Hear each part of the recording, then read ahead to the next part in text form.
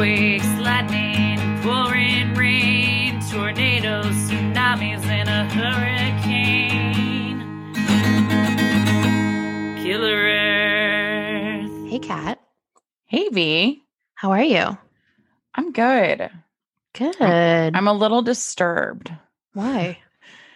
There's been like 2 boating accidents from like Maine, and they like 2 boats have sank. Yeah. And there was one, I think, last week or a week and a half ago. I can't remember. The Emmy Rose. Yeah. Out of Portland. Sank. Yeah. I think off the coast of Providence, Rhode Island, with 4 fishermen on it. I think it was Provincetown, Mass. They were going to yes. Gloucester. Oh my God. Yeah. Yes, you're right. Not Providence, Provincetown. Yes. Yeah. And they sank at like 1 a.m, and it was super stormy that night. And they didn't even have time to like an alert like went out because a part of their boat, it's like a function in a in the boat that got wet or something. Oh. And that's like what pinged an alert system, and like they were like never found. And there was the lifeboat that was like empty and some debris, and that was about it. So that was really sad. That's and then awful. Ugh. I just looked on Facebook and I saw that another boat like sank out of Knox County, and it was like 3 fishermen. Really? Where is Yeah. Knox County? I'm not sure. I just kind of like glanced over it because we were about to record, but I was like, no, not another one. So it's like really disturbing me.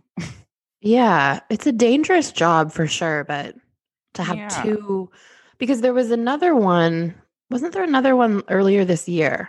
There was, I think it had 2 fishermen on it. It was near Bar Harbor, I think. Yeah, I don't know about that one, but it's just like really troubling when a boat sinks and you can't find them. Like Yeah. I would die. I would just, if that was like my loved one, like I would be know. so devastated. Well, your husband works on boats, so I know. it must, yeah, it really Freaks me hits out. home. Totally. Yeah, and then you have Dom out at, you know, Your brother-in-law, Alaska. yeah. Yeah, at Dutch Harbor. So it's like, ugh, Yeah. I don't like it. So sending love to all the family members out there Yeah. who have lost people at sea. It's really tough. Mm. But other than that, I am doing well. And I've just been like really into cooking and cleaning because I'm quarantined, and that's what I've been doing. So Me too. What else are you Yeah. going to do, you know? I know, but like, and I'm watching a lot of Food Network, so that helps me like learn new things to cook. So it's been Mhm. fun. And that's kind of what's going on. I just saw something interesting on Instagram this morning. Something about how this December is going to be unseasonably warm. Ew, I know. It kind of creeps me out, like total global warming situation, because this fall in Maine has been so warm. I think yesterday it was like 55. I know, and I know it's not a good sign and it's not a good thing, but I kind of am going to love it because Me too. winters in Vermont and Maine are so brutal. They're so brutal, and they last forever, you guys. We have Yeah. like 4 months of summer. Like 6 months of winter. And Oh, and like my birthday's in March, and like growing up in Dallas, I was always like, oh, March is so beautiful. Like all the flowers are out. It's so warm. Here it's like mud. It's like and freezing in snow April. And freezing. yeah. And it just like doesn't give it it just doesn't end. And then May is still really cold sometimes. And even June, like June's like rainy sometimes. I don't know. And then you have July, August, September, and it's beautiful. Yeah. Don't get me wrong, though. We do get all the seasons, which is nice. Yeah. We get a beautiful fall. We do. Seasons are important. I couldn't live in a place full time without seasons. Like, I guess, like people I've talked to in Florida who live there full time, there's like not any seasons. It's just like warm all the time. Yeah, there are little seasons. My grandparents live in Florida, so like it's definitely chillier there in the winter, but it's much more. Yeah, they don't like we have like dramatic seasons where it's 5 below in the winter and then like 95 in the summer. I know, that's true. Yeah. My mom actually, when she came into town, she kept checking the weather in Dallas and she's like, oh my gosh, it's so much colder in Dallas than it was here, which freaks me out. Yeah, there was a weird situation a couple days ago. I spoke to my grandmother and she said it was 40 in Florida and like 55 here. That creeps me out. But that's okay. What are you going to do? At least we get a little bit of, well, in 2020, we kind of deserve a warmer. That's what I said. Like, let's end the year with like a nice, pleasant, warmer than average December so we can still like be outside without freezing our balls off. Yeah. And we, aren't going to be cooped up inside. Exactly. We can take walks. Yeah. We can get a little sunshine. Like, I live in kind of an old house and the heating is just really annoying in the winter when it's really cold. I have a wood stove and a furnace. Yeah. But it's still fucking freezing in here in the winter. So I'm kind of looking forward to like a warm. And maybe we can save on our heat bill. Exactly. So, which is really expensive here. So, yeah. Well, cool. And also it doesn't help that it's been dark here literally by 3:30, the sun's going down and it's just like, I feel like it's midnight at 6:00. I know. So that hasn't been helping my moods. Yeah, I know. It's tough when it gets dark. But that's all right. It's warmer. So we're looking at the positive here. Cool. All right. Should we get into our stories? Oh, I have a correction for your story from last episode. Okay, do it. Yes, I want to know. You said that the capital of Pakistan is Karachi. Uh-huh. But it's actually Islamabad. Okay. The capital was Karachi. Oh. Now, I think heard this on the news the other night. Wow, that's like a sign. Yeah, it's not. I didn't look it up. Weird. Yeah, I didn't look it up or anything. And I was like, oh. So then I did Google it. And I guess the capital was moved from Karachi to Islamabad in 1957. So I just wanted to mention that. Oh, wow. So I must have been looking at an article that was lying. Yeah, totally. But I had good sources. Yeah, I think it probably, it just wasn't clear in something that you read. Well, I appreciate you correcting me. Do you have any Always correct me. Do you have any for me? You're like, no, because I'm not a dick. No. No, I mean, I would correct you, but I just don't know. Like, I've never heard of that story. So I was really fascinated. And you didn't make any claims like the capital is this. Yeah, I probably will one day, though. Yeah, that's okay. Well, I appreciate that. Thanks. I had no idea. You're welcome. At least it was the capital at one point. So I wasn't just like pulling it out of my ass, Totally. And I think it might be the bigger city in the country in Pakistan. Okay. Yeah. Yeah. They said it was the biggest city in Pakistan, but I also did read capital. Yeah. But maybe I glanced over and didn't realize that they had changed it. I'm not sure. But I appreciate that. Thanks. You're welcome. So you're going to go first? Yeah, I'll go first. Yeah. All right, let's do it. Okay. So I am going to talk about the most dangerous lightning strikes ever recorded in the world. I'm so excited. Okay. You are going to freak out when I tell you some of this. Okay. I'm not even kidding. Okay. My sources are history.com, lightningmaster.com, standingwellback.com, National Park Services, Today, Wikipedia, weather.gov, Discovery Magazine, Time, and Aviation Safety Network. So many sources. Yeah, I had to because there was just a lot to go over. So, okay. So just a little bit about lightning.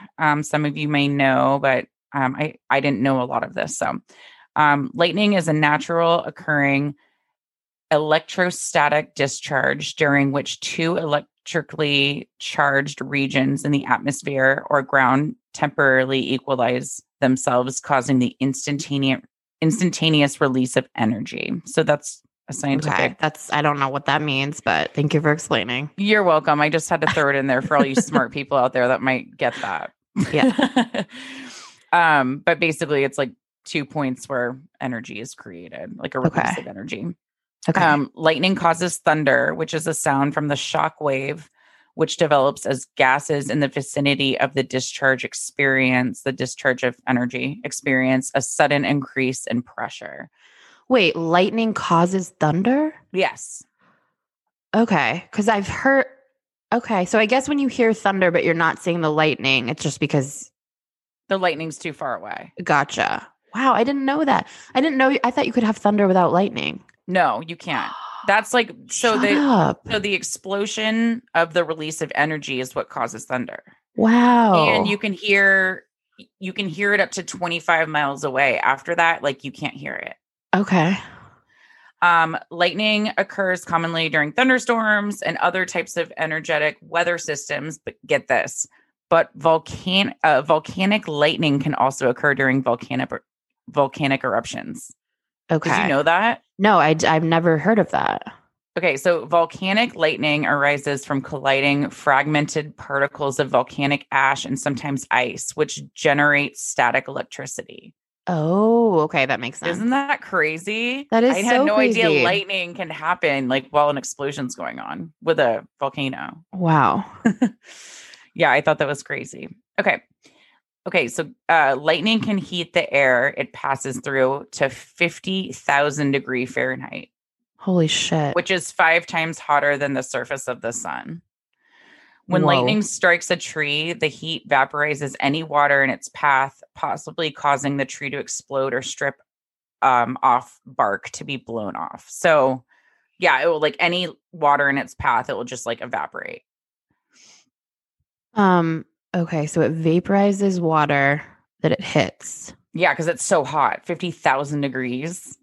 Holy crap. Like 5 times hotter than the surface of the sun. Like it's crazy. Actually, that kind of makes sense because I feel like I've seen trees with no bark and someone has explained that it probably got hit by lightning. Yeah. Interesting. Okay. Yeah. And like also like trees that catch fire because it's so hot. Like when it gets struck by lightning. Right. Okay. So the Earth experiences 8 to 9 million lightning strikes every single day. And a typical No. Mm-hmm. 8 to 9 million every single day. Yes, the Earth experiences 8 to 9 million lightning strikes every single day. Okay. And I got that from like literally a very good source. I think it was Discovery. In a typical year, the United States will see about 70,000 thunderstorms somewhere in its territory. This produces approximately 20 million lightning strikes annually. In the US. There are 100 million volts in an average lightning bolt, which can be as much as 5 miles long. Wow. Yeah. Okay. So I didn't know this, but my mom actually told me about this when I told her my topic, because she was like, have you ever seen Sweet Home Alabama? And I was like, no, that sounds awful. Okay. I was just, first of all, yes, I hate that movie. I love Reese Witherspoon, but I hate this movie. I love Reese Witherspoon, but I just like cannot stand some of these like rom-coms. Like, I can't deal with it. Can I tell you too? You know, one of the reasons I hate this movie, this is a side note. There's a part in it where Reese Witherspoon's childhood friend has her baby in a bar. Oh God. And Reese Witherspoon goes, a baby in a bar. Do you remember the night? We won't say who, but someone said that to me when we were out at a restaurant. Yes. We were waiting in the bar area for our table, and I had Lola in a carrier. Yes. And someone who we know turned around and goes, a baby in a bar. And I like freaked out and laughed because I was so mad. Oh my God. I didn't realize that was from that movie. It's from that movie. And it, because remember, why did you even watch that movie? It sounds so awful. It won't even years ago. It's like one of my mom's favorite movies. Because oh my God, my mom was like, I love that movie. And I was like, my mom, all she watches are Jennifer Aniston and Reese Witherspoon movies and shows. So yes. Okay. So I hate that movie, but I know what you're talking about with the lightning with that movie too. Okay, so for all of you who haven't seen it, including I think I saw like 5 minutes and I was like, this is terrible. It's so I such turned a it bad off. movie. I just can't deal with those. Like, I feel like there's so many like predictable makeshift like rom-coms and I just cannot, like, it's kind of like the other movie I hate so much is You Got Mail. Oh God, with Tom Hanks and Meg, whatever her name. Oh, I just can't. Anyways, There are some really good ones out there, like While You Were Sleeping. I love that movie. That's classic. I mean, okay. So for all of you who haven't seen that movie, my mom told me about this, but I researched it. When it hits Sandy Beach high in silica or quartz and the temperature goes beyond 3,272 degrees Fahrenheit, the lightning can fuse the sand into silica glass. This is called a fulgurate. So I did look it up, and it's really actually cool. It's like the lightning will strike sand, and literally like glass sculptures are created that stick out of the sand. So in the movie, Reese Witherspoon's love interest has this like glass barn. Like he sells these things in this like really nice store, and he puts like rods in the lake, like beach or the beach. I think it's, it's not a lake, it's the ocean. And then that's how he waits for the lightning to strike, and then he picks the rods up in like the glass sculptures or at the end of the rods. Yeah, that's what he does for a living. Yeah, and he sells them. But that's like a lot of lightning. Yeah, I know. Well, he has these special it's like, how rods. are you making a living off of that? Oh, I know. And like I think one of their big like arguments in the movie is when he's like taking the rods out of the sand. Oh my God, I can't. It's horrible. So terrible.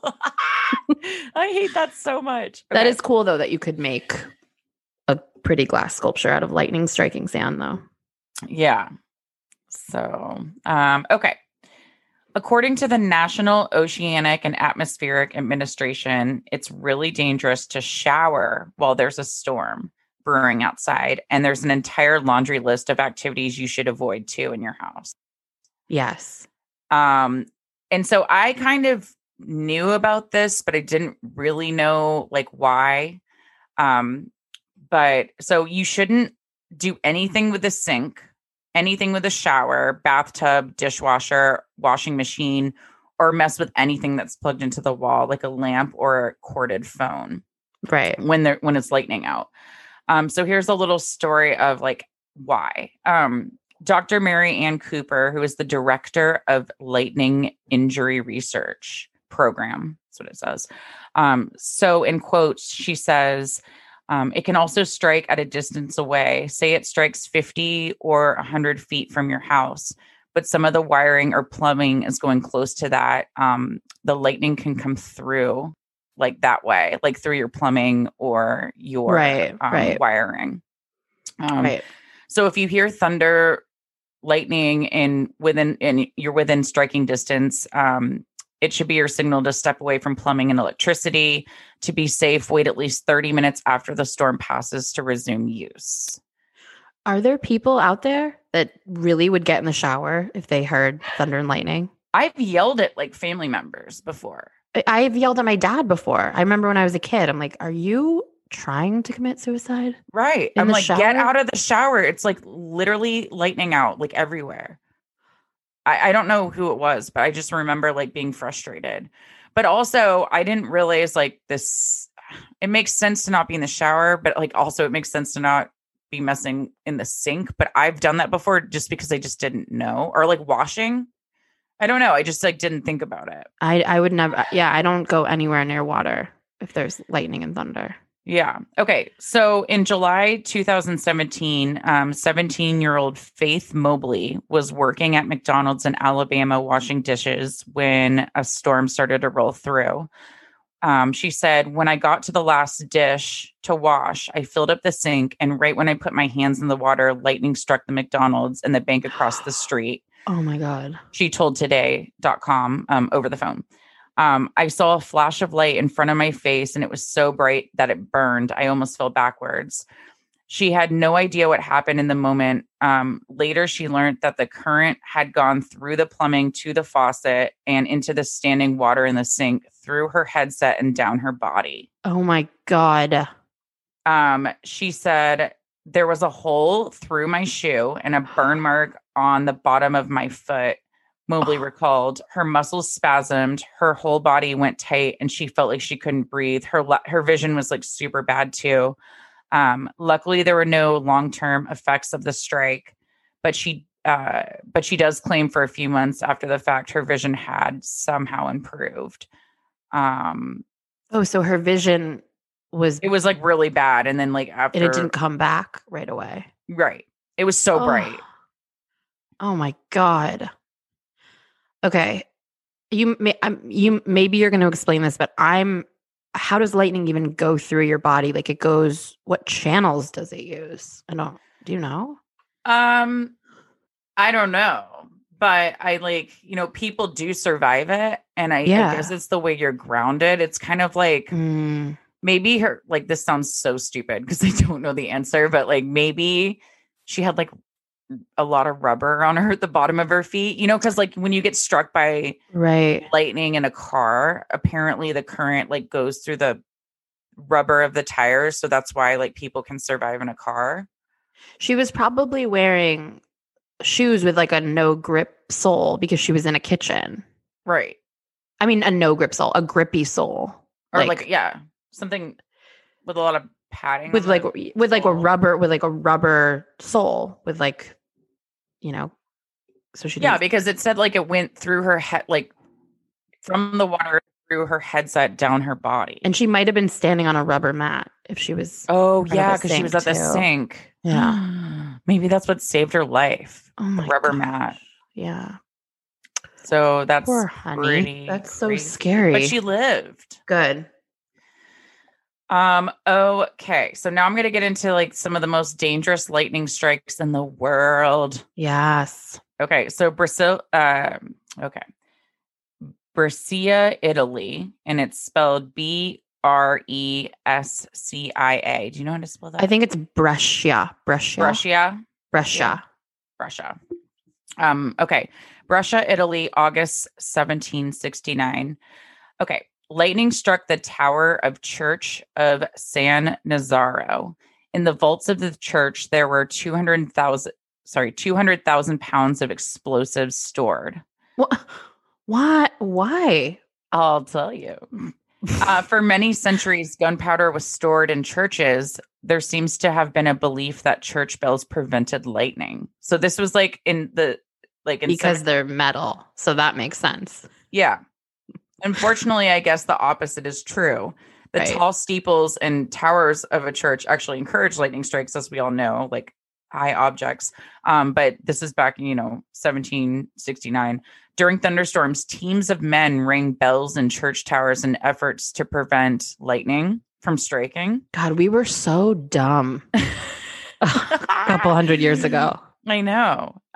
During this period from 1753 to 1786, lightning killed 103 French bell ringers because they were all up there trying to ring the bells. Yeah, they just kept dropping like flies. Yeah.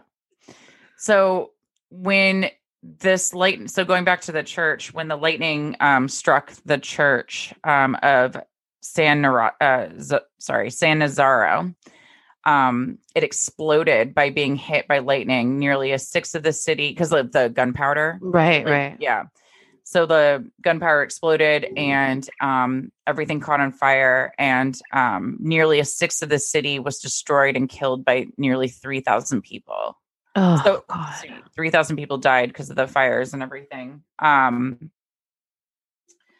Okay. In terms of damage and destruction, the Brescia, is that right?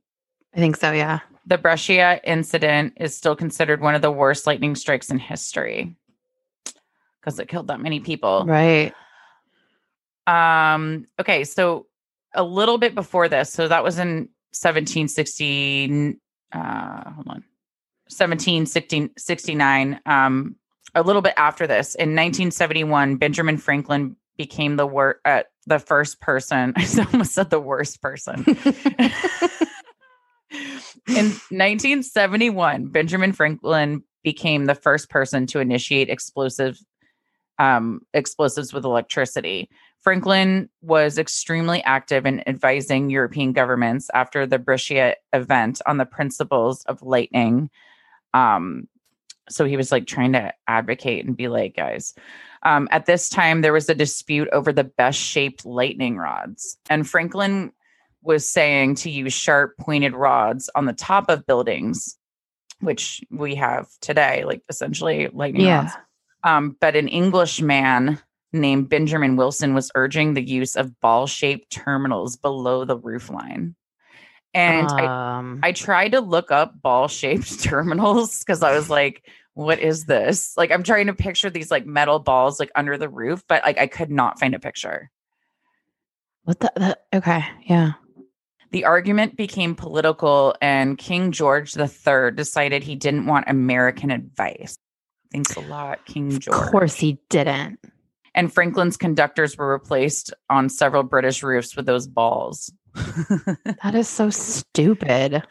And then, like, as late as 1856, gunpowder stored in a church with probably the balls on it in Rhodes was hit by lightning and exploded and killed allegedly 4,000 people. Oh my God. So those are some bad lightning strikes. So you said they put the balls at the roof line, not on top of the roof? No, it said below the roof line. Below the roof line. Okay. And maybe that was to like not like have the roof catch fire. I don't know. I really couldn't find a lot about that. I did try to look. So if anyone out there knows, like, I mean, I'm no scientist, but wouldn't the point of a lightning rod being on top of the roof, isn't that important? That it's the first thing the lightning would hit? Isn't that why, we don't put them like, well, I think in our driveways. The Englishman Benjamin Wilson probably got his balls taken off after this I hope he did. 1856 gunpowder situation. I hope they removed his balls because they were not helpful. I know. Okay. Anyways. Okay. So this is also like this is like a theme in the worst lightning strikes in the world. So lightning strike hits Luxembourg. Do you know where that is? Luxembourg. Isn't that a city in Germany? Okay. So I thought it was a city too in Germany. It's actually a country. Oh, God damn it. How and I put in my notes. We sound every episode. I put in my notes. I didn't know, but I thought I was so good at geography. Geology. I seriously not geology. I seriously thought that was a city. Me too. Yeah, isn't it? Okay, I think now I know. It's next to France, Luxembourg. Yeah, it's nestled between Belgium, Germany, and France. So they're like the bordering countries. Okay. I've heard of it before, but literally thought it was a city until I looked it up. I did. Yeah. Wow. On June 26, 1807, lightning hits a gunpowder factory in the small European country of Luxembourg, killing more than 300 people. So again, this gunpowder situation, getting struck by lightning, is really deadly. Lightning kills approximately 73 people every year in the United States alone, but victims are almost always killed one at a time.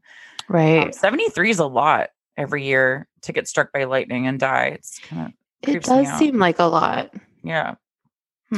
That's like, I was going to do math, but I don't want to do it. It's like, I was going to say it's like 3 a month. No, wait. It's like 5 a month, 6 a month. Okay. The Luxembourg disaster was also considered one of the most deadly lightning strikes in history. Besides the one I just told you about in Brescia. In 1807, Luxembourg was occupied by Napoleon's army. The French dictator used the country to stockpile weapons and ammunition. Many underground bunkers were built for this purpose. In the southern Luxembourg city of Kirchberg, a fortress built in 1732 was used as an armory. When lightning struck the fortress on June 26, the ammunition house within ignited on contact, causing a massive explosion. And so we know that 300 people died, but also 2 entire blocks were completely destroyed by the blast, which caused several other fires to rage nearby. So another tragic fire situation with gunpowder. So gunpowder is so dangerous in every way. What do we even do with gunpowder now? I'm sure they're like underground in a basement somewhere. I don't know. I know nothing about guns or gunpowder. I know. I don't either. I know a little bit, but yeah. Okay. So another terrible fire was the Yellowstone fires. During the summer of 1988, Yellowstone National Park experienced a severe drought and high winds. One day, a lightning storm passed through the park and struck trees and plants, setting them ablaze. In all, nearly 42 fires were caused directly by lightning strikes, burning approximately 750,000 acres. Combined with the winds, nearly 40% of the park caught fire and burned to the ground, which is so terrible. I didn't know about that. Yeah, that was in 1988. A large amount of wildfire. Oh my God. A large amount of wildlife perished in the fire as well. So the poor buffalo and the bears and all that.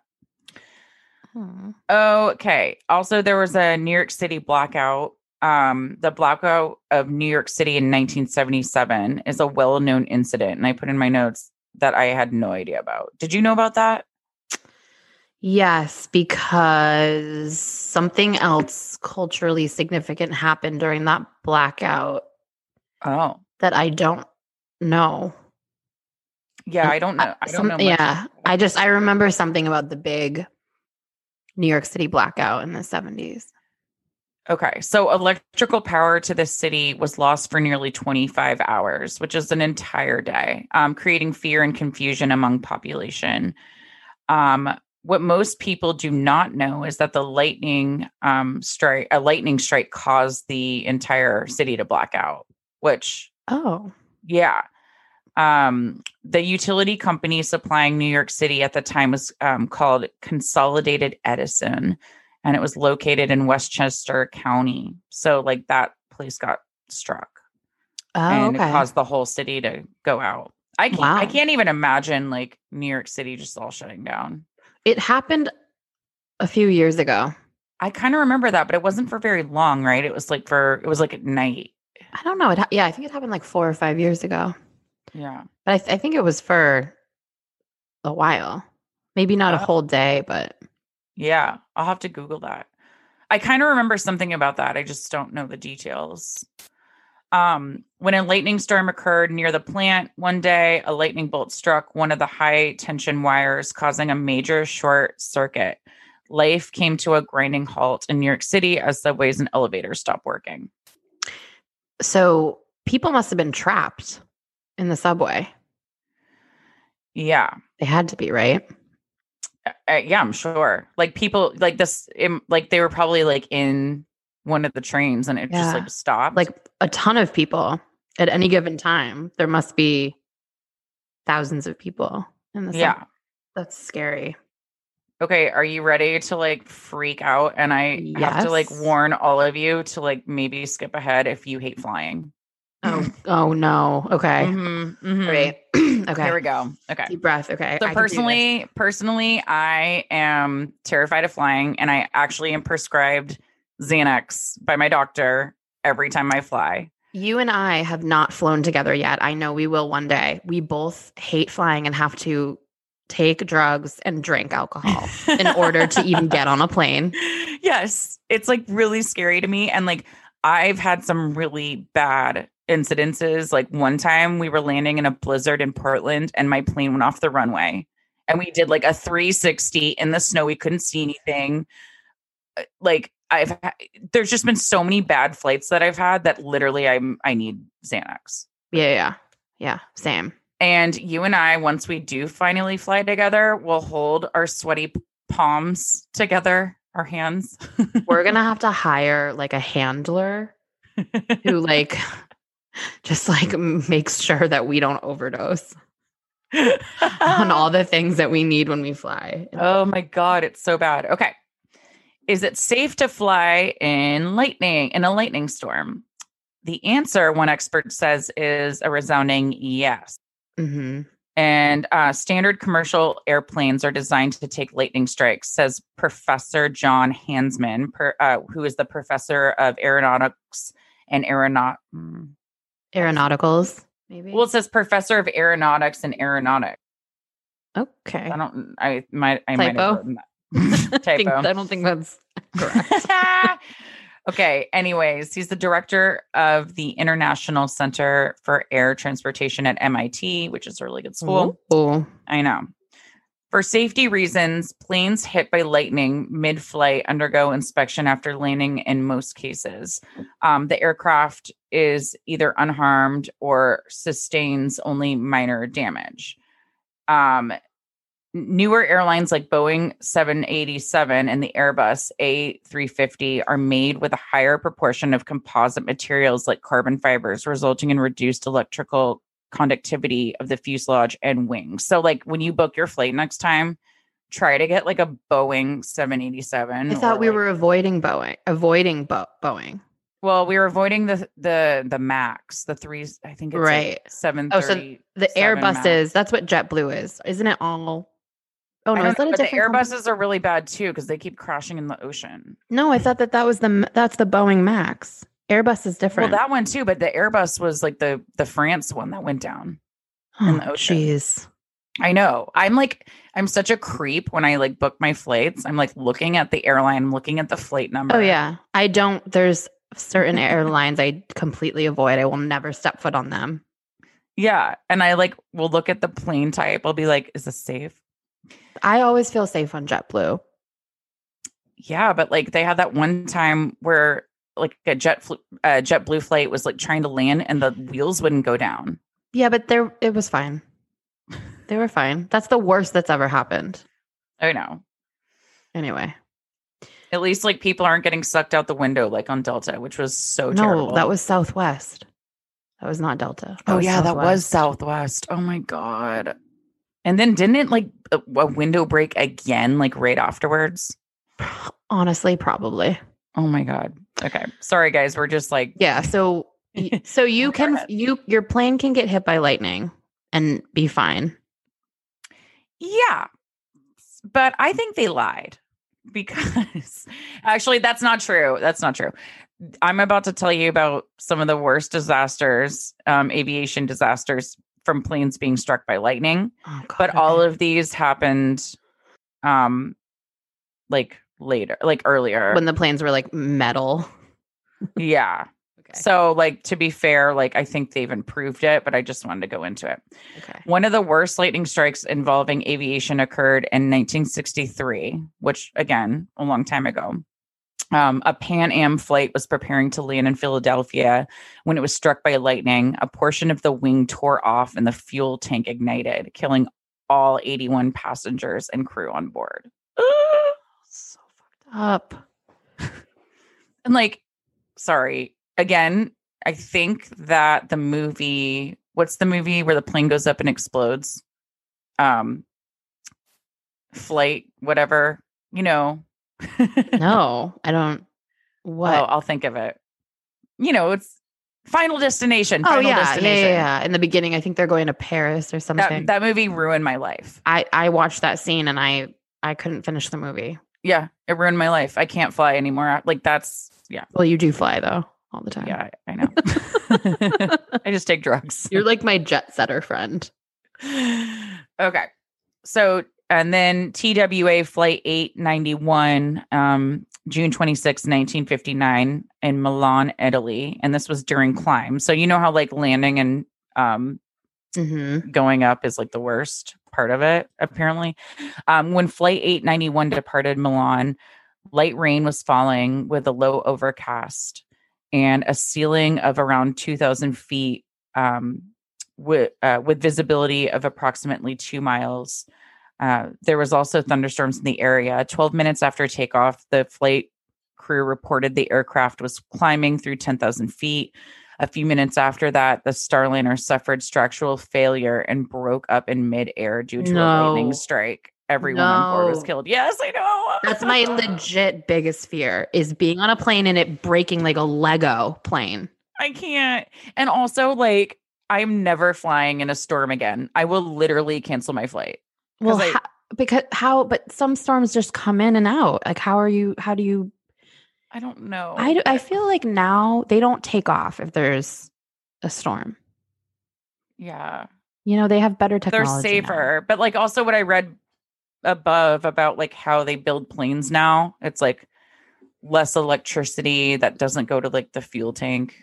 Listen, every time there's a plane crash, flying gets safer. Yes. because they figure out what went wrong. Yeah. It's like, I want to travel the world, but I don't want to be in a plane crash. I don't know what to do. Okay, just a couple more. Lanza Flight 508, December 24th, right before Christmas, 1971, in Peru, Puerto Inca, Peru. And they were up in the air. The flight was operated as scheduled domestic passenger flight by Líneas Aéreas Nacionales Sociedad. I don't know. I was trying to like spell it Lanza, but I'm just going to say Lanza. It crashed in a thunderstorm en route to Lima. Mm-hmm. The sole survivor. Okay, so a lightning strike said it crashes. The sole survivor was a 17-year-old girl named Julianne Kopech, who, while strapped to her seat, fell 2,800. No. It says miles. That's not right. No, feet probably. Well, okay, no, 9,200 feet. Oh my God. So she was strapped to her seat and fell like Just, out of she's the just air. in her seat falling through the air. Yeah, she's like, which is it's was like that's those what movies. happens. Yeah. Oh my God. Into the Amazon rainforest. She survived the fall and was able to walk through the jungle for 11 days until being rescued by local lumbermen. How do you she didn't have broken bones? I don't Like, know. how do you It just says like she fell out of her seat after the plane like exploded. And like literally like went into the jungle and then like walked her way to find somebody to find help. Oh my God. It also said the Electra was Lanza's last aircraft. The company lost its operating permit 11 days later. So I don't know if there was also like issues with the plane, but it definitely was struck by lightning. And that's the reason it like broke apart. Well, don't they say about plane crashes there's always like 3 things that have to go wrong? Yeah. It's never just one thing. It's never just one thing. Yeah. Yeah. So maybe that's why they always have backup for like literally every single thing. Yeah. Maybe they're mechanical. The state of the plane mechanically wasn't where it needed to be. I don't know, but that story is incredible. Julianne out there, if you are here with us, right? Like call us. Like we need to talk to you. We want to talk to you. Let's see. This was back in 1971. So please, like, let us know. We want to talk. I think that's incredible. I've never heard that story. That's unreal. I want to like. How do you survive? A book about that. Like I want to read it. Okay. There are Iran Air Force Flight 58, which is a military flight, May 9th, 1976, in Madrid, Spain. It was landing. The crew was aware that they were flying into poor weather conditions, but none of them expressed any concern until 2:34 p.m. when a crew member said, "We're in the soup." 3 seconds later, 2 witnesses on the ground reported seeing lightning strike the aircraft, followed by an explosion on the left wing near the engine. The left wing exploded into 3 large parts and disintegrated into 15 fragments. And there was 10 crew and 7 passengers on board. That was a military flight, so that's really sad. Oh. And then Kuwait Air Force in 1980, it crashed just north of Montemiller after a lightning strike, and the fatalities was 8 crew. I couldn't really find a lot about that. And then this is the last one that I have to tell you about today. The Nürnberger Fluiddienst, Flight 108, February 8th, 1988, in Kettwig, Germany. There were 2 crew and 19 passengers on board. Flight 108 took off from Hanover Airport at 7:15 a.m. and was on approach to runway 24 at Dusseldorf Airport by 7:50 a.m. in a thunderstorm. The captain of the flight was Ralph Borsdorf, who was 36, and the first officer was Sybil Hillman, who was 29. At 7:56 a.m., both flight recorders abruptly stopped recording, and the aircraft disappeared from secondary radar. 2 minutes later, pieces of the Metro 3 impacted near Ketwig, adjacent to the Rur River, killing all 21 on board. Wow. Okay, so that's like terrifying. So again, check your weather before you fly. But I think it's way safer now. But I still don't care.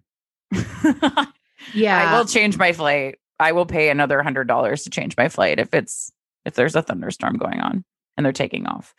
I don't think they would though. I don't Maybe think they would not. take off. I don't think they're doing it anymore. Yeah.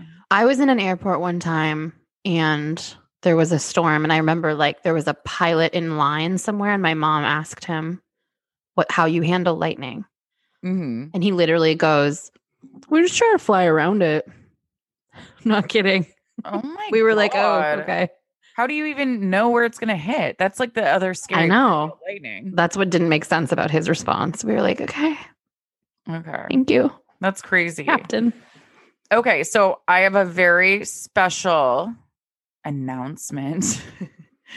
I am going to actually have one of my friends call in to this podcast because he was struck by lightning himself and is here to tell his tale. I am so excited about this. I know. So let's have him call in. Okay.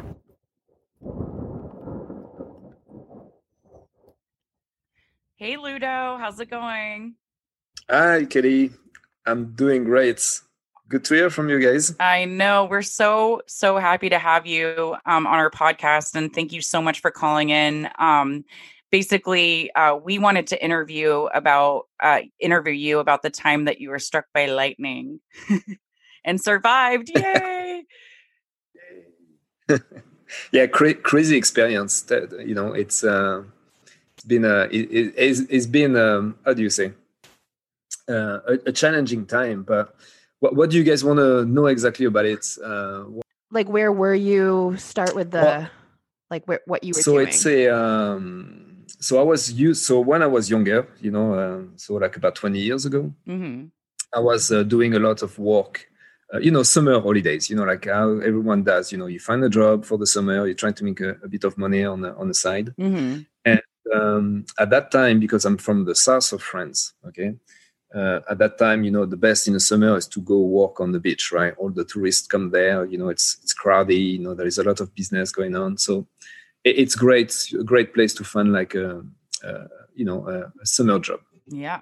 So I was living so I think if I remember well, it was in Biscarrosse. So Biscarrosse is a very touristic destination in the south of France, and so I was there for the 2 months. All right, I was about like 20 years old, I think 21, Mm-hmm.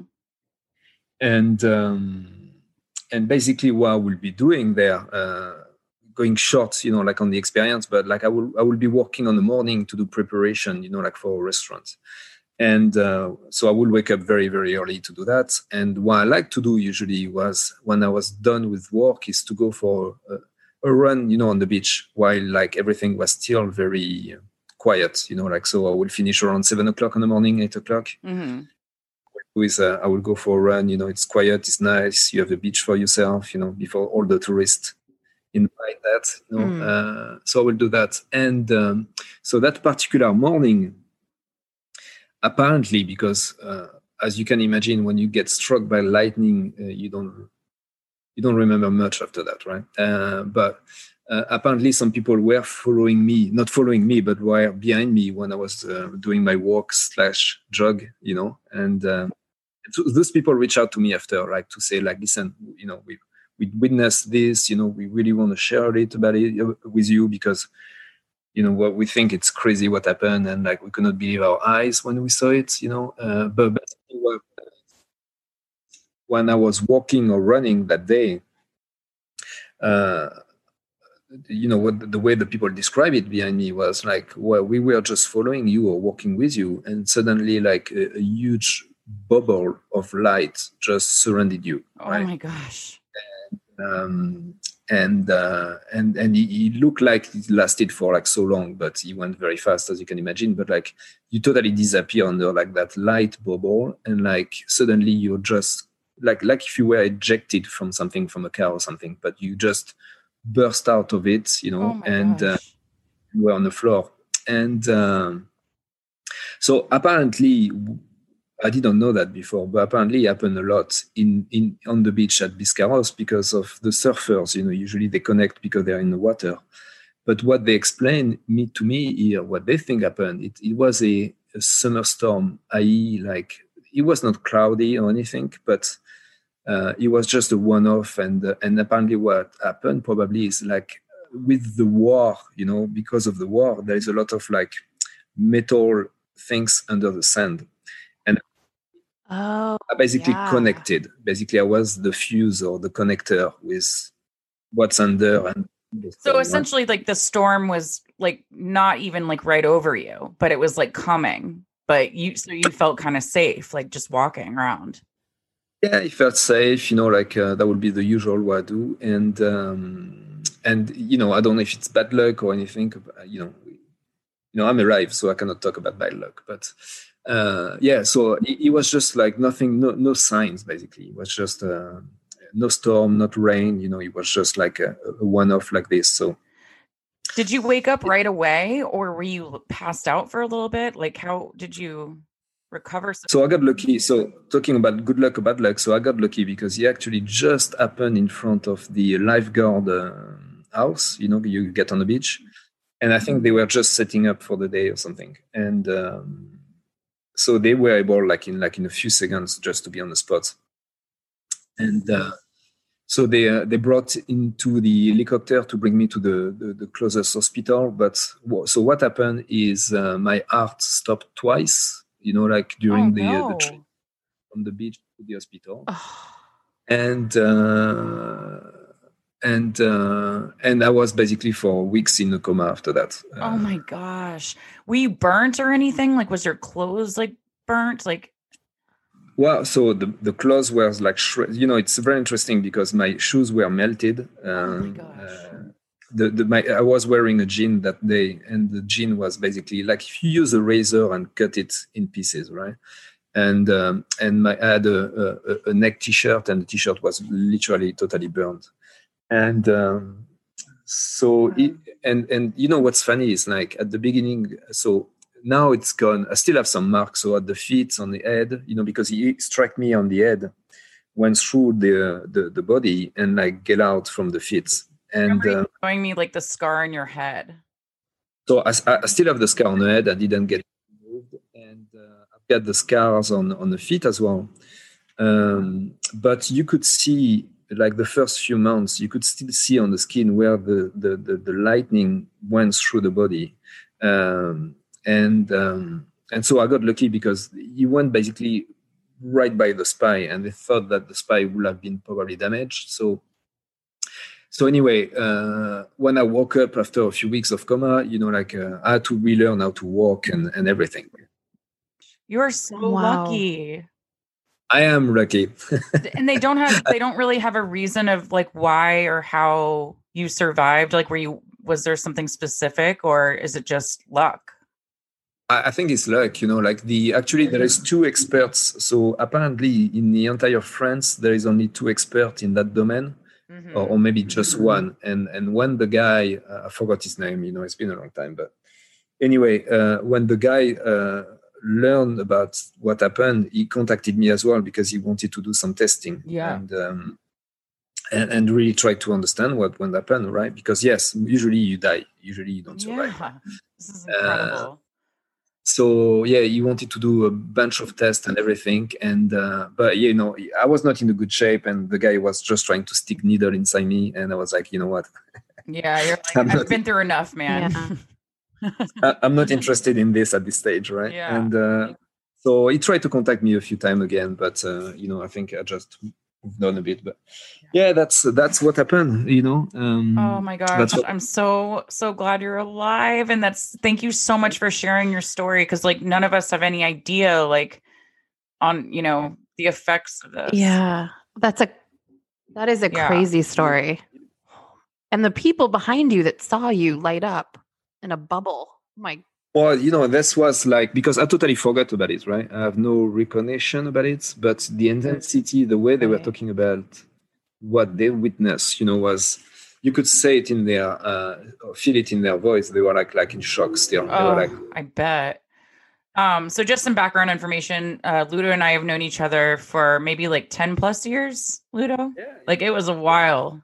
It's been a while. It was a while. It was a good time though. We had such a good time. We met in London.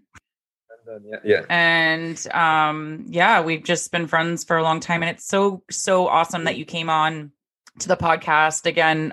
Just so you know, we're covering just like natural disasters, anything like Mother Earth related. So this is really helpful and we really appreciate you calling in. Well, that's really interesting. I think, all this experience sharing and, sharing this moment, it's key, like today people want it and need it. So I think it's a great work, what you guys are doing. And I love your voice on the podcast. Actually, you have great voice. I don't know if you're using anything, but sounds very podcast material. Oh, that's so awesome. Thank you, Ludo. We really appreciate you. And we you love sound your awesome. voice too, Ludo. You have an amazing accent. Thank you. Wonderful. Well, good. Katie, great hearing from you. So I wish you all the best of luck with this. I think it's really cool what you're doing, guys. And if you need anything else, let me know. And sorry for this morning. It's been a bit crazy on my end. Oh, no, you're totally fine. We really appreciate you. Thanks so much, Ludo. Yes, thank you Take so care, much. Guys. Good luck. All right, thanks. Bye-bye. Wow, Ludo. That was so great. That was cool. It's so interesting because I knew he was struck by lightning, but him and I never talked about like the whole account and what happened for some reason. But I remember him showing me the scar and I was like, that is insane. Like, I can't believe he was just walking on the beach and there wasn't a storm anywhere near and he just happened. And how fascinating is that left over from the war, there was like buried metal. I know. And he was the conductor. And he just happened to be walking over a piece. I also didn't realize he was in a coma for that long and had to relearn how to walk. Like, oh my God. My God. Yeah. What an incredible story. Ludo, thanks so much. Yeah, Ludo, you're the best. Awesome. Our first call in. I love his voice too. I know. Awesome accent. Great Love accent.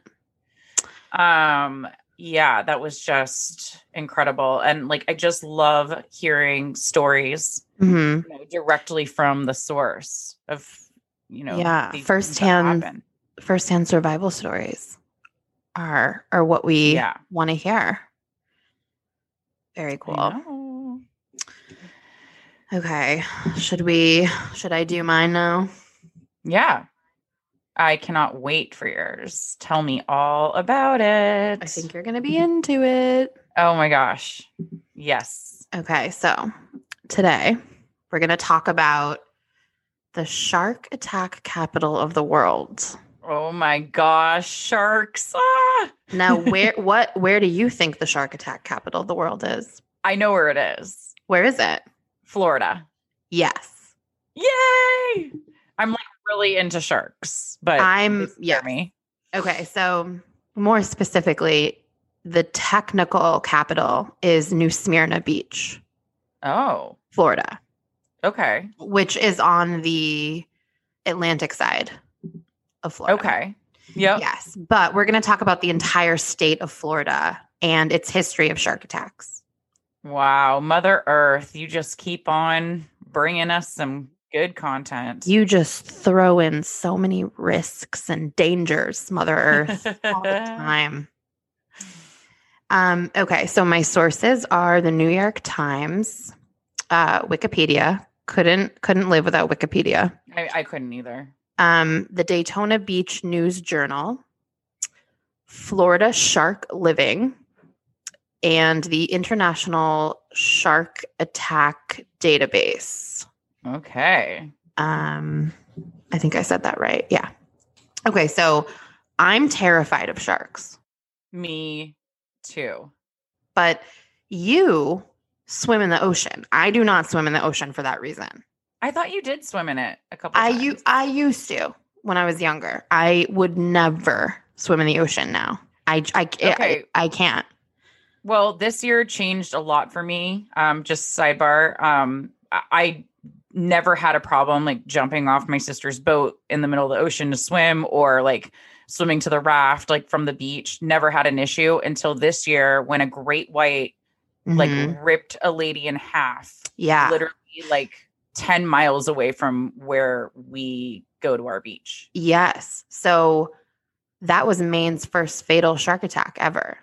Yeah. And like, I think global warming or something is bringing them in more because that's just never been a thing. And I've never even thought of sharks. And now I like am having a really hard time swimming in the ocean. Well, okay. So I actually take that back. I would swim in the ocean if I was in like the Caribbean or something. And it's Because you like can that. see. Yeah. That clear turquoisey water where you can see everything around you. Yeah. Like Maine has like Yeah. darker water. Yeah. But even then, I wouldn't be in the ocean for a long time. I would be so anxious. Oh, and then really quick, right before that shark attack, literally 3 days before, we were on my sister's boat and we were near Harpswell, which is like where it happened. And she was like, it was so hot that day. And she's like, she just like stopped the boat. She's like, okay, who wants to jump off and cool down? And I just had this weird feeling. And I was like, nah, I don't really feel like it. And that was right by the shark attack. Okay. Like so 3 days before. So, so this particular attack, the woman was 20 yards from shore with her daughter, and which they is were like not far. right. And they were off of Bailey Island, which is Yeah. off of Harpswell, right? Yeah. Yeah. I've been to Bailey Island. Have you been? Yep. Yeah.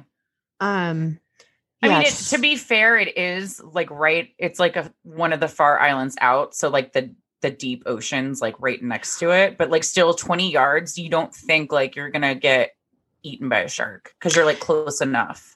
Now, I heard that she was wearing a black wetsuit. She was. Okay. She So looked that like a seal. that didn't help. Yeah. Yeah. Like, don't do that, guys. If you're going to wear a wetsuit, like wear like a bright yellow or something, but you do not want to look like a seal. Right. So, yeah, I mean, I used to swim in the ocean. I used to surf. I've surfed in places like Hawaii and Puerto Rico. It That's never so bothered awesome me. to surf because like I don't know how to surf at all. I've tried and it's really hard. It is hard, but I used to be in a place emotionally where I could be out on a board in the ocean and like be fine. I would never You be have able the to do inner that. calm. I would never be able to do that now. I would be way too paranoid about sharks. Yeah. I'm more of a lake person also. But you don't like I know. lakes, right? I think lakes are just not my thing. I know. That's so weird to me. You said it makes like you feel like you're like slimy. Yeah, it always feels slimy. But like salt water is like sticky. I know, but the salt's like so good for your skin and It hair. is. Yeah, It's that's like, true. Oh. Okay. I mean, not all lakes are slimy, just FYI, but Yeah. a lot of them I feel like that. And I always like get hit by like a fish or something, I feel like, on my feet. Well, what about the ocean? I don't know. The I did ocean's step full on a of- crab this summer and it really freaked me out. It like ran over my toes. God, I love crabs. They're so cool. I know. Okay, so back to Florida. Yeah. So Florida has one of the largest concentrations of sharks in the world.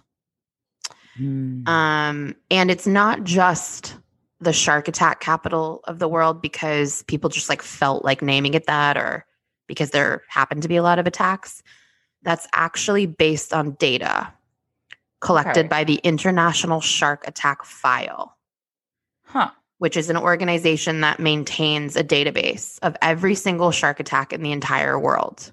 Wow. Whether it's fatal or not. Okay. So New Smyrna Beach wasn't crowned the shark attack capital of the world just for,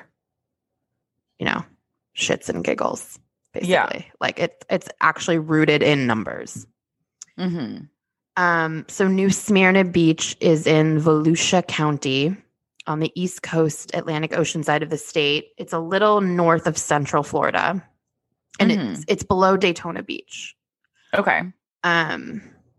So like I said, Florida has a huge concentration of sharks. Why is that? Are you going to get into that, or is that why? I don't know if I wrote down like why that is. There just are a lot of sharks off the coast of Florida. Maybe it just has to do with like the way the water is and like the warmth of it. I don't know. Well, okay. So they're in the New Smyrna area. specifically, there's an annual migration of 2 different types of common sharks. One is the black tip and one is the spinner shark. Mm-hmm. And in the summer months, that's when their migration period is. So that just adds to the shark population. Yeah. And the summer months are when the beaches are the busiest. Yeah.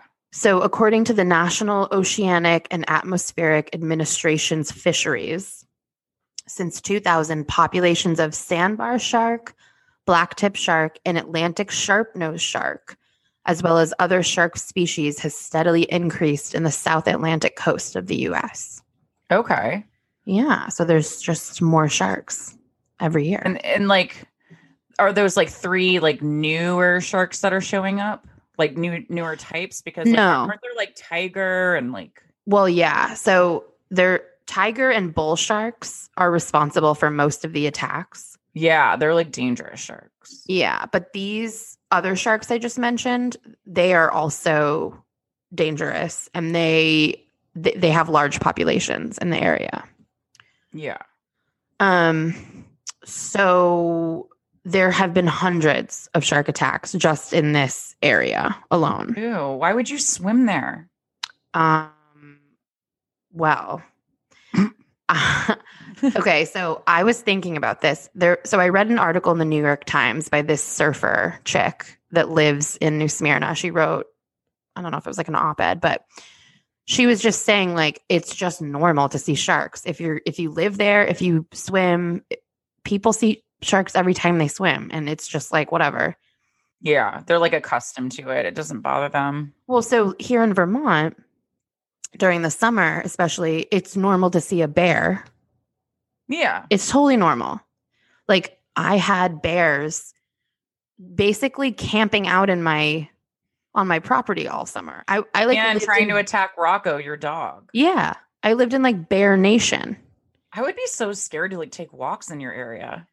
Oh, well, so many people in my community would say like, oh, I went for a bike ride or a hike and I saw a bear and cubs. Like it's just normal to see bear in the wild here, and you know what to do unless you're a total moron.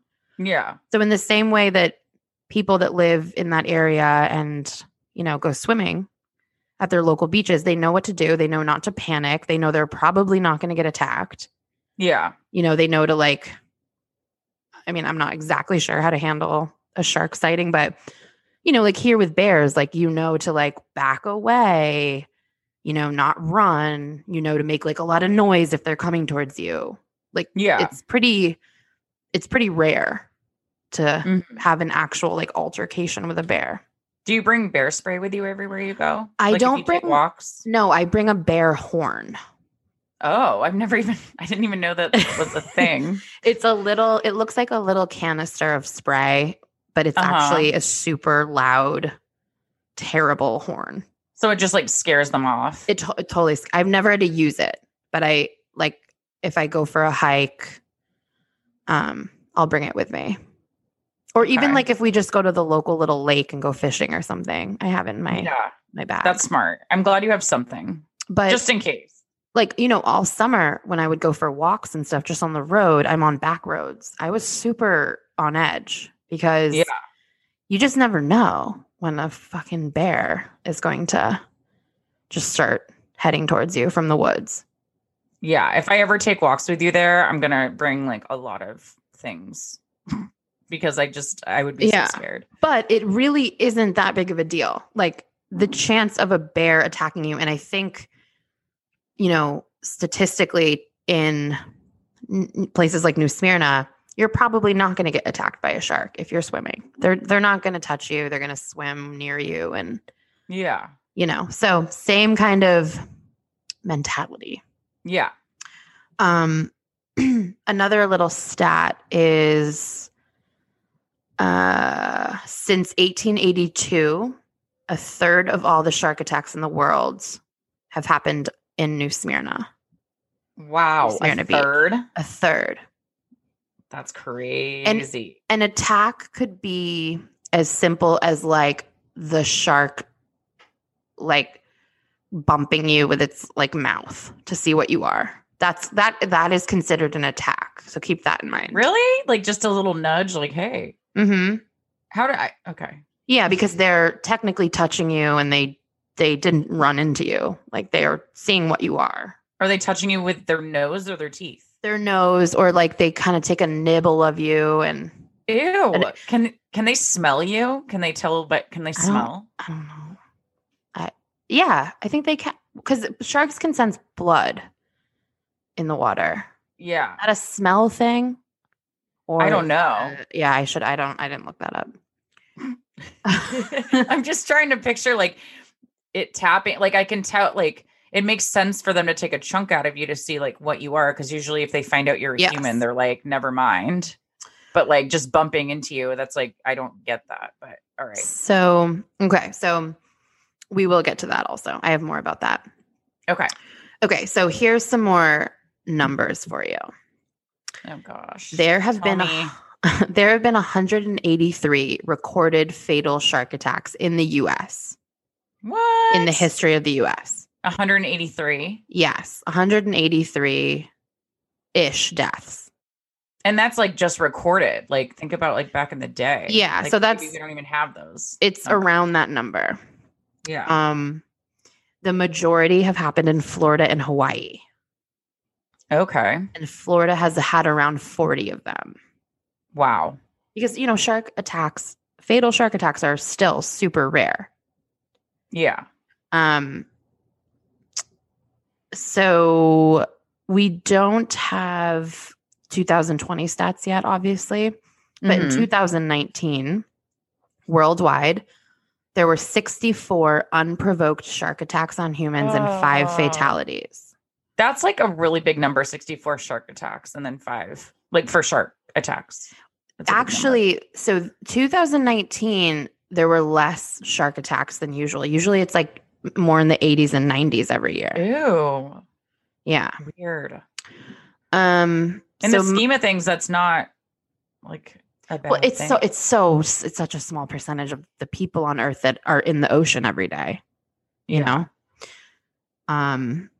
So most shark attacks involve that exploratory bite we talked about.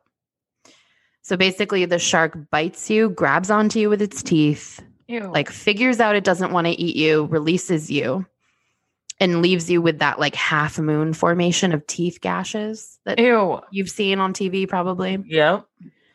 Also, really quick, if this shark is like a great white though, you're probably dead. If it tries to figure out what you are and takes a bite, because it's so big and so aggressive. Yes. And you know what? All of like the shark attacks with Florida involve no great whites, by the way. That's crazy. Okay. So this is appropriate for this episode also. You're more likely to get struck by lightning than to be killed by a shark. No way. Yeah. That's insane. I know. Also, pop quiz. Most people think one of the most dangerous like animals like in the world is a shark, but guess what it is? What? A mosquito? Yeah. Yeah. I knew that. Okay. Well, I was trying to quiz you. Well, I'm just too smart. I know. Okay. So when you're swimming in the ocean in Florida or you're on a boat, you're largely unaware of just how many sharks there are around you and under you. You're unaware? Yeah, like you really don't know. See, that's the thing. How many times have I been swimming in the ocean and maybe there was like 5 sharks under me and I just didn't know? Yeah. Ew. That's why I don't now. But I don't swim in the ocean. It's such a like gamble. Yeah. And bull sharks are the number 1 killer in Florida. Fatal attacks. Yeah, they're really aggressive. Yeah. And I wonder why. Like they must. They're just assholes. I hate them. So in 2019, in New Smyrna Beach area, there was a colder ocean current or upwelling. So an upwelling is when cold, nutrient-rich water from the bottom of the ocean rises to the surface Mm-hmm. and it's cloudy and it's filled with food that attracts bait fish. Which then Okay. Yeah. attracts larger fish. Yeah. And this attracts sharks. Yep. So this happened in July last year. Mm-hmm. And this brought a lot of sharks closer to shore. Okay. Like at the peak summer month when the most people are on the beach. Yeah, that's weird. It's always weird also, like in water, like when you're swimming, like that the cold is like maybe it's like really warm up top and then your feet are like freezing. So all of that like rose up. Mm-hmm. Yeah. Yeah. Also, a really dangerous place in terms of sharks to be in the ocean is the sandbar. Did you know That's so that? weird because I thought it would be safer at the sandbar because like I you're- did you too. stand. No. Okay. So if you don't know what a sandbar is, because some people, I mean, I like technically know what it is, I guess, but I had to look up the definition. Mm-hmm. It's a long, narrow sand bank. It's also called an offshore bar. It's a submerged or partly exposed ridge of sand or coarse sediment that is built by waves offshore from a beach. Mm-hmm. The swirling turbulence of waves breaking off a beach excavates a trough. Is that how you say that? A trough in the sandy bottom.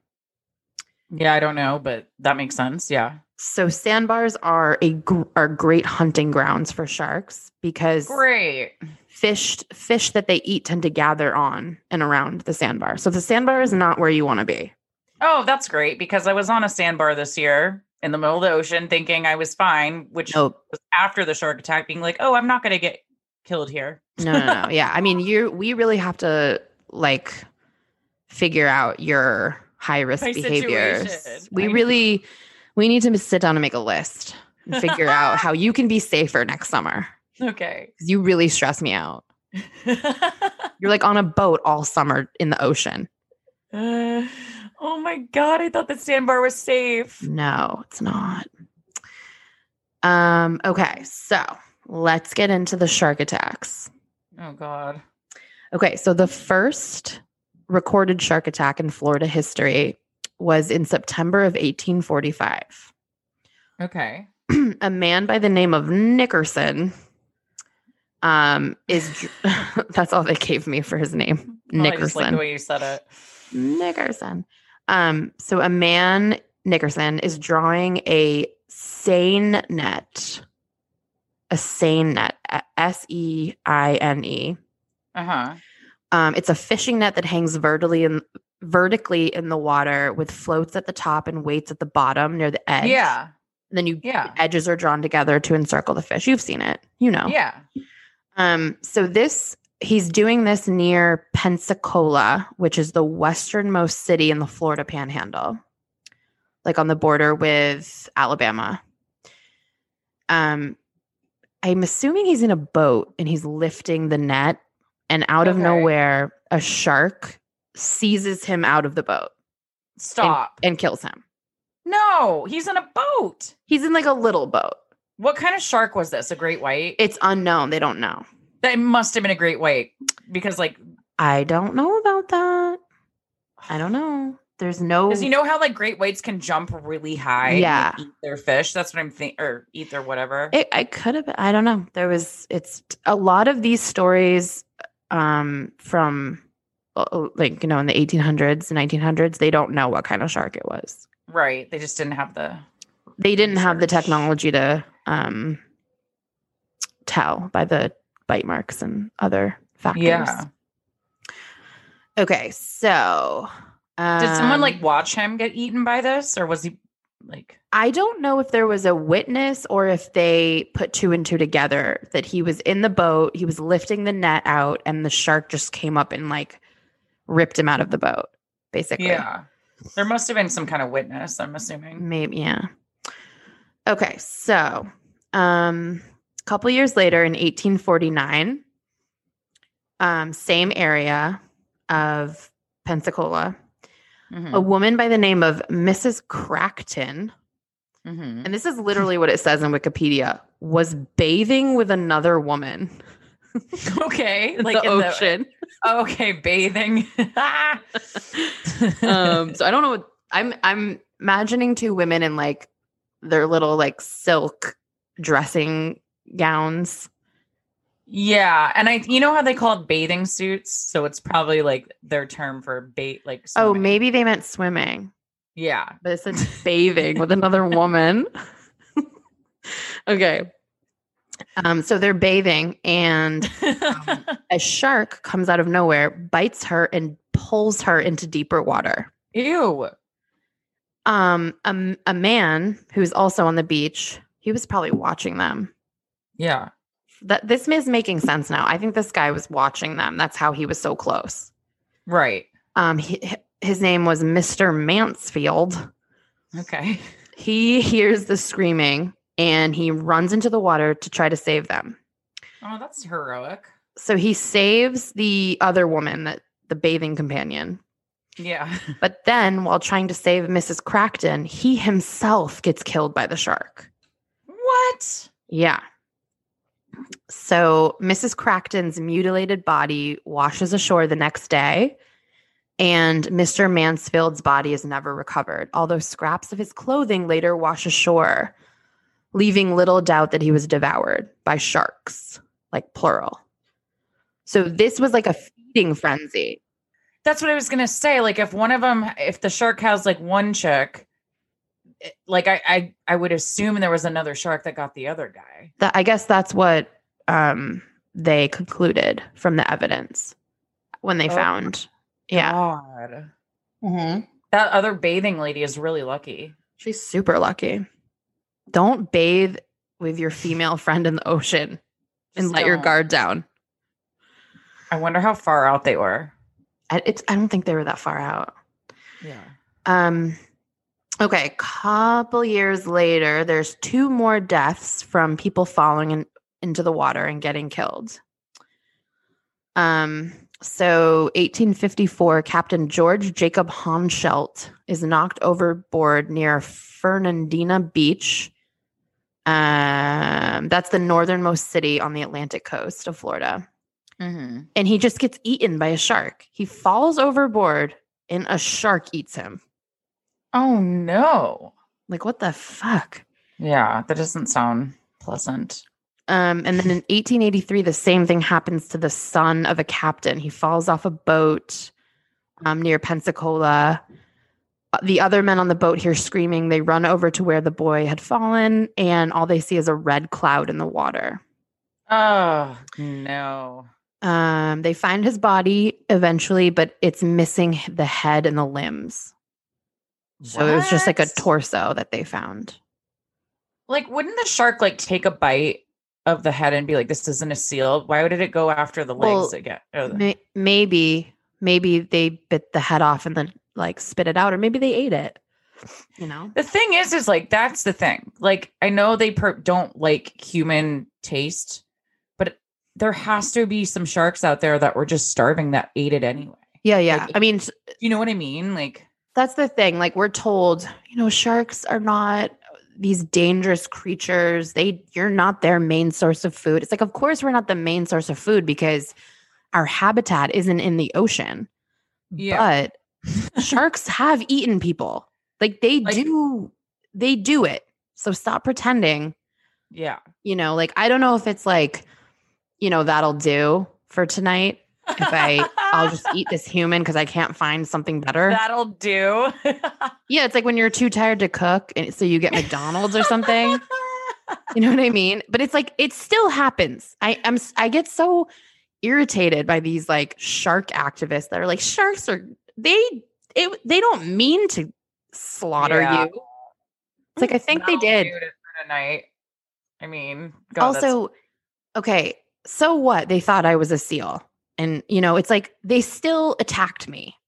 Yeah. So like they still ate you. Let's stop with the shark apologies. Okay. All you fucking shark apologists out there. Sharks right now. I hate sharks. I hate them. But they are a big part of our ecosystem, V. Whatever. Okay. Okay. So 1887, This dude, James Edward Hamilton, is trying to cross the Hillsborough Inlet in, I think it's pronounced Pompano Beach, which is between Fort Lauderdale and Boca Raton. Okay. And there's a witness on the shore, and this witness sees, he's a fisherman, he sees sharks attacking Hamilton's boat, and Hamilton is trying to fight off the sharks with his oars. But so he's like in a small rowboat? Yeah, like a smaller boat. Also, but then, why are the sharks like attacking this boat when it clearly isn't meat? That's what I'm saying. That's what I'm saying. Sharks will just like start ganging up on a boat because they know a human's inside. Like, don't tell me that they, maybe they thought he was a seal. It doesn't matter. Like that seal rowing a boat. Yeah. They're evil little bastards. Okay. So Hamilton ends up getting knocked out of the boat. They eat him. They eat him. He also, they eat his head and limbs and leave his torso. Ugh. Yeah. Just like wanted an app. They didn't want like the dinner. I guess. Yeah. They were which is weird because, well, I guess there's more meat on your legs, probably. But, yeah. Yeah. Okay, so this is getting creepy when we're like, there's more meat on your legs. I know. Killer Earth, Killer Earth. I'm not gonna go through every single attack. There's a couple that are just boring. Okay. All right. So 1902, a mail carrier is canoeing at Mosquito Inlet, which is now it's renamed Ponce de Leon Inlet. It's right above New Smyrna Beach. Mm-hmm. His canoe is swept out to sea by the current, and his boat capsizes. His body is later found with its limbs missing. So he was for sure eaten by a shark. Yeah. 1907, a man named Belton Larkin is fishing in a small skiff, which is a shallow, flat-bottomed open boat with a sharp bow and square stern.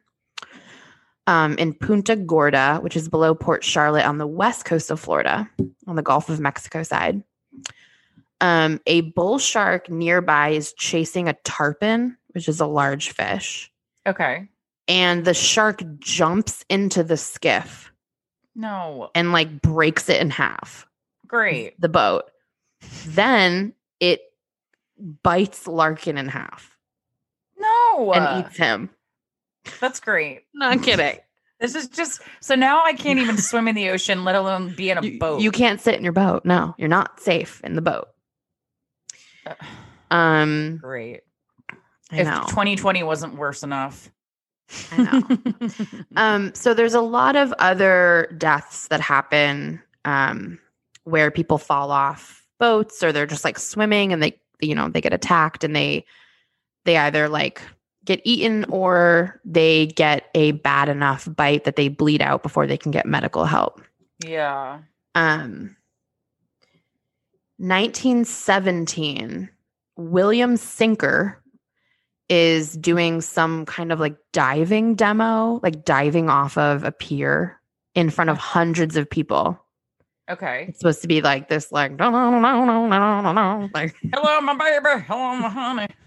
Yeah, like some like fun time. He's probably wearing one of those like striped bodysuits for men. Yeah. Like the onesies. So in Key West, he dives off of like the pier or whatever and is killed by a shark right away. It just eats him. In front of all those people? In front of hundreds of spectators. Oh my God. Mm-hmm. Great. So jumping off docks, I can't do that either. So no, you cannot. Laundry That's another list thing. Yep. 1922, an 18-year-old girl named Dorothy McLatchie is swimming near a municipal dock in St. Petersburg, which is right below Tampa on the west coast of Florida. Okay. She is killed by what a witness says is a monster fish, because I guess this person doesn't know what a shark is. And her body is later found floating by the dock. Oh God. Yeah.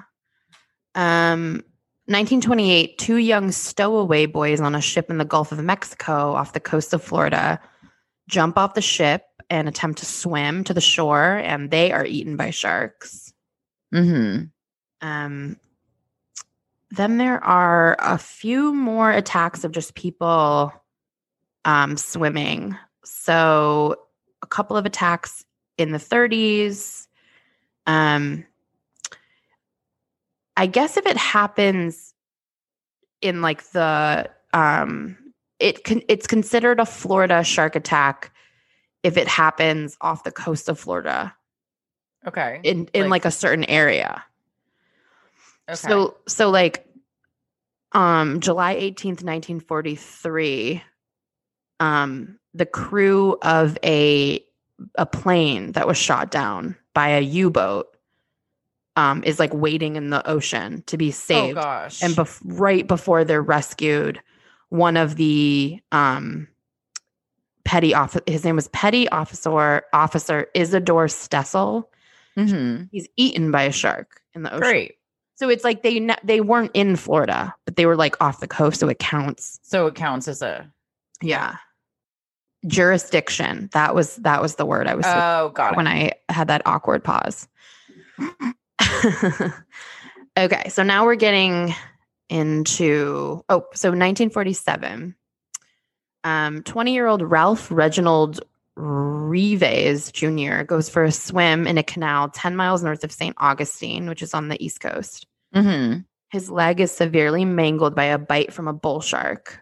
So bull sharks are known to enter rivers and canals from the ocean. I mean, that makes sense because there's a ton of those like canals, like even in like Fort Lauderdale when I went, it's like so many canals from the ocean, like are just like kind of. So it's like that brackish water where fresh water meets salt water, and bull sharks are into that. Ew. They can be in there. Out of the fresh water, you sharks. Yeah. Okay, 1951. 23-year-old William J. Dandridge is scuba diving and spearfishing 9 miles east of Key Biscayne, which is off the coast of Miami. And they don't know if it was a bull or a tiger shark, but it basically bites off the entire left side of his body and kills him. Great. Yeah. This was a weird one. I couldn't find anything about this, but 1974, in July, 10-year-old Billy Horn is on a yacht in the Gulf when the yacht catches on fire and sinks. And I don't know if he was just the only survivor because he's 10, so he's not like taking his yacht out for the day by himself. Right. While adrift, an oceanic white-tip shark eats him, kills him. Oh, how sad. Well, like I think it's funny how you're like, I don't know if he's the only survivor, but he clearly didn't survive. No, I meant from the fire. Yeah, I know what you mean. Yeah. But yeah, that's terrible. That's awful. Yeah. This is another one that I don't quite understand, or I'm just like disappointed in her judgment. August 10th, 1981, 19-year-old Christy Wapniarski takes a catamaran out by herself for a sail off the coast of Daytona Beach. And it capsizes. Oh gosh. So I guess she chills out on the capsized catamaran until daybreak, until the light comes up, and then she tries to swim back to shore because she thinks like, because you never swim at night in the ocean, especially. Because of sharks. Because of sharks, it's like it's worse. At night, are they nocturnal? Yeah, and I think that's like more. They feed at night more, or something. So she like is just like I'm not. She's like, yeah, I'll like daybreak. Yeah, like I'll sit on this floating catamaran, even though it's capsized. So she's swimming back to shore, and a shark kills her. Great, either a tiger or a bull shark. Also, I feel like early morning, like daybreak and sunset, is also a bad time to swim. Yeah, I think I've heard that too, and that's when she chose to swim. This is where we need Kate's input because she's like a fisherwoman and she like Yes. knows all that where all the fish are. Well, I'm sure she'll enjoy this episode. Okay. You know. Yeah. Okay.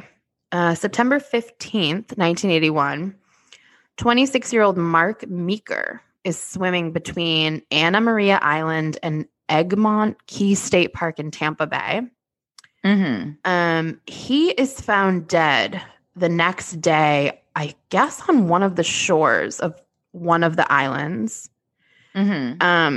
He had bull shark bites, and he had used the drawstring from his swimming trunks to try to make a makeshift tourniquet on his right calf, but he bled to death before anyone found him. Oh. Yeah. And also you're like bleeding in the water, so it's probably going to attract more sharks. Right. That would be like my huge fear, like getting bit, but also just like floating out there, like bleeding. Oh, yeah, totally. You're like, yeah, bait. Okay. So then there are 4 more like diving and snorkeling related shark death or shark attack fatalities in the 80s. Just like people diving like not far from shore and getting murdered. Well, that's another thing you have to have the intercom with is like, again, scuba diving, but like with sharks. Like, I don't know how you do that and stay calm. No. So Alex, my friend, who's a diver, she was dives with sharks or has many times, and Alex, it doesn't even you're faze awesome. her. I know. And I was like, what the heck? Like, what do you mean you're diving around sharks? She's like, they're fine.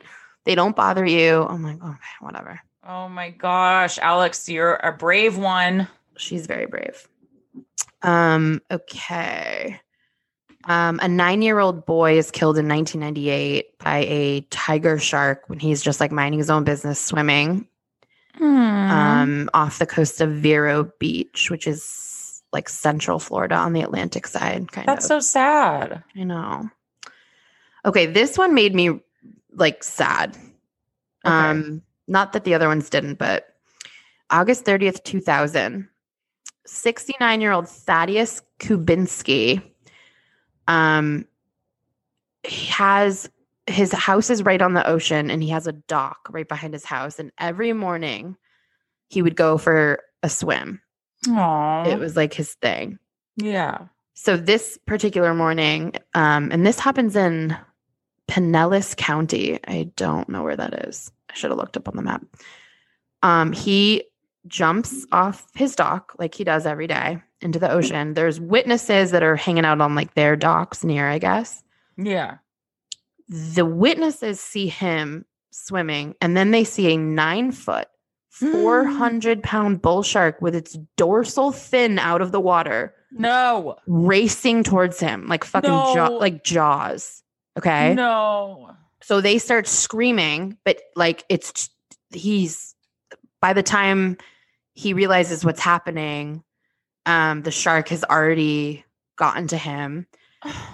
He bites him, and Thaddeus dies from massive blood loss and organ damage before 911 can even get there. That is so sad. What an asshole shark. And it was probably going so fast. Like that. Oh, shark.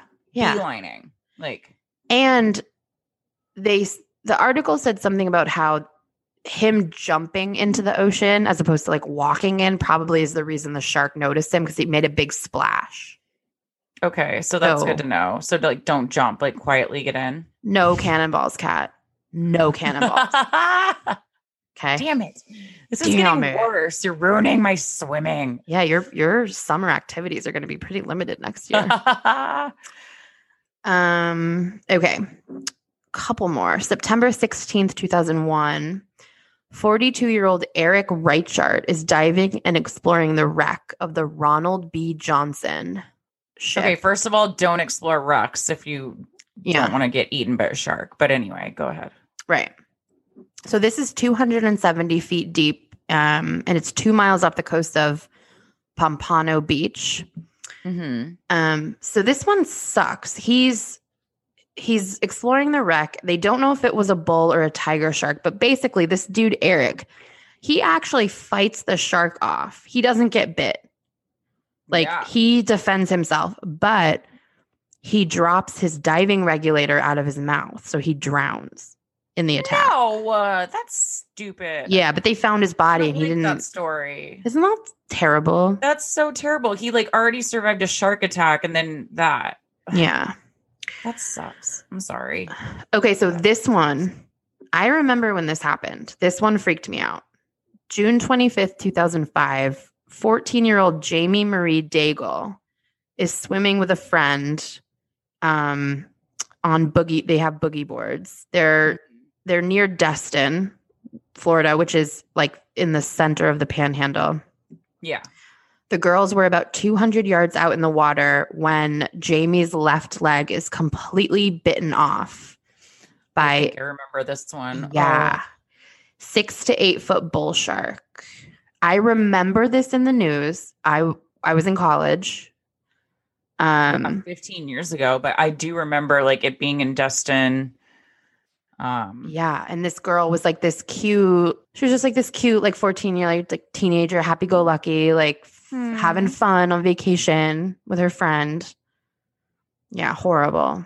And so she bleeds out on the beach before they can transport her anywhere.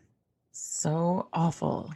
So the last fatal attack that has happened in Florida actually was in 2010. So that's a long time ago. So there's been nothing in 10 years. There's been a lot of attacks. There's just hundreds of attacks, but there's been no deaths since 2010. Good. But there were some in North Carolina, right? In the past there were other attacks. But this is Florida. Yeah. So the last fatal attack happened on February 3rd, 2010. 38-year-old Stephen Howard Schaefer is kite surfing around 4:15 p.m., about 500 yards off the coast of Stewart Beach, which is above West Palm Beach. But he's kite surfing off an unguarded section of the beach, so there's no lifeguard monitoring what he's doing. Yeah. He's attacked by a bull shark and suffers a fatal bite to the leg. And what I read was when rescuers get to where he is, he's being eaten by several sharks. Ew, or just eating his body. Great. Yeah. I don't like several sharks, let alone one. But I think he might have been already dead at that point. I'm not sure. God. Yeah. So those, I skipped several that were just, like I said, just someone was swimming and got eaten. But those are the Florida shark attacks. That's the history of Florida shark attacks. Wow, that was amazing. Yeah, interesting, right? It's well, you ruined my summer. Sorry. You're just going to have to go to the lake like a normal, rational person. I do like my cousin's lake a lot. Little Sebago. Mm-hmm. So but lakes are beautiful and they're fresh water. Yeah, I don't know. I just like the ocean. I know you do. Okay, can't you fight off a shark by punching it in the nose or poking out eyes? Is that how you do it? If you are in a situation? So if you're ever being attacked, you want to go for the nose and the eyes, punching, poking. It's so hard to do that when their mouths are open trying to get you. Yeah, you're really not gonna do well. That's why I'm mad about the guy who drowned instead of he fought off the shark and probably knew what to do. Yeah. Do you remember the movie The Beach? Of course. Leonardo DiCaprio, so hot. And that movie was awesome. Do you remember that horribly graphic shark attack with the two fishermen from Sweden or something? Yeah. That was filmed in Thailand, actually. That was the beach I was gonna try to go to, but it was closed off due to too much traffic and but it's Maya Bay, I believe. But it's the most beautiful water and it's so crazy that shark attack. I kept thinking about that scene. So there's another scene where Leo D gets attacked and remember he punches the shark in the eyes and nose. In the eyes, yep. Yeah, and that's how he allegedly survives. Ugh. You know what? this is kind of off subject, but back to the beach. You know what really bothers me? A plot hole in that movie. Which one? When the two fishermen one of them dies and the other one needs medical attention. Yep. And I think her name's Lil, the leader of like the cult. Yeah. Tilda Swinton plays her. She is like, we can't bring doctors here. I know. For obvious reasons. But then she's like, well, we can't bring doctors here, but he won't get on a boat, so we can't bring him to the mainland. Yeah. And it's like, or because he is missing a leg and really isn't in any position to be making medical decisions for himself, just put him in the boat and take him. Like, I never understood why they were like, oh no, what do we do? He's too scared to. It's like, yes, he was just attacked by a shark and saw his best friend. He's probably not wanting to get into a boat. You guys should still probably put him in one though. Yeah, exactly. And then they leave him in the woods in that tent by himself to die. I didn't like the leader of the cult. She was like really weird. Yeah, she was the villain. And then the other scene I really don't like about that movie is when like Leo's like in the woods and he's like tripping on something, and it's just like really weird. Oh, and it turns into like a video game. Yeah, I didn't like that. I love that movie though. I love that movie over and over and over again. I kind of want to watch it. Yeah, it's such a good movie. Because it was I think it was the second movie that came out after Titanic. So everyone was like, we have to watch this. Yeah. Everyone wanted more Leo. Oh, I always want more Leo. Me too. Well, Kat, maybe we can have him as a guest to talk about global warming. I think we could. Oh my gosh. I'm sure we know someone. I wouldn't be able to talk though. I'd just be like drooling and I would die. Yeah. So you would have to do all the talking.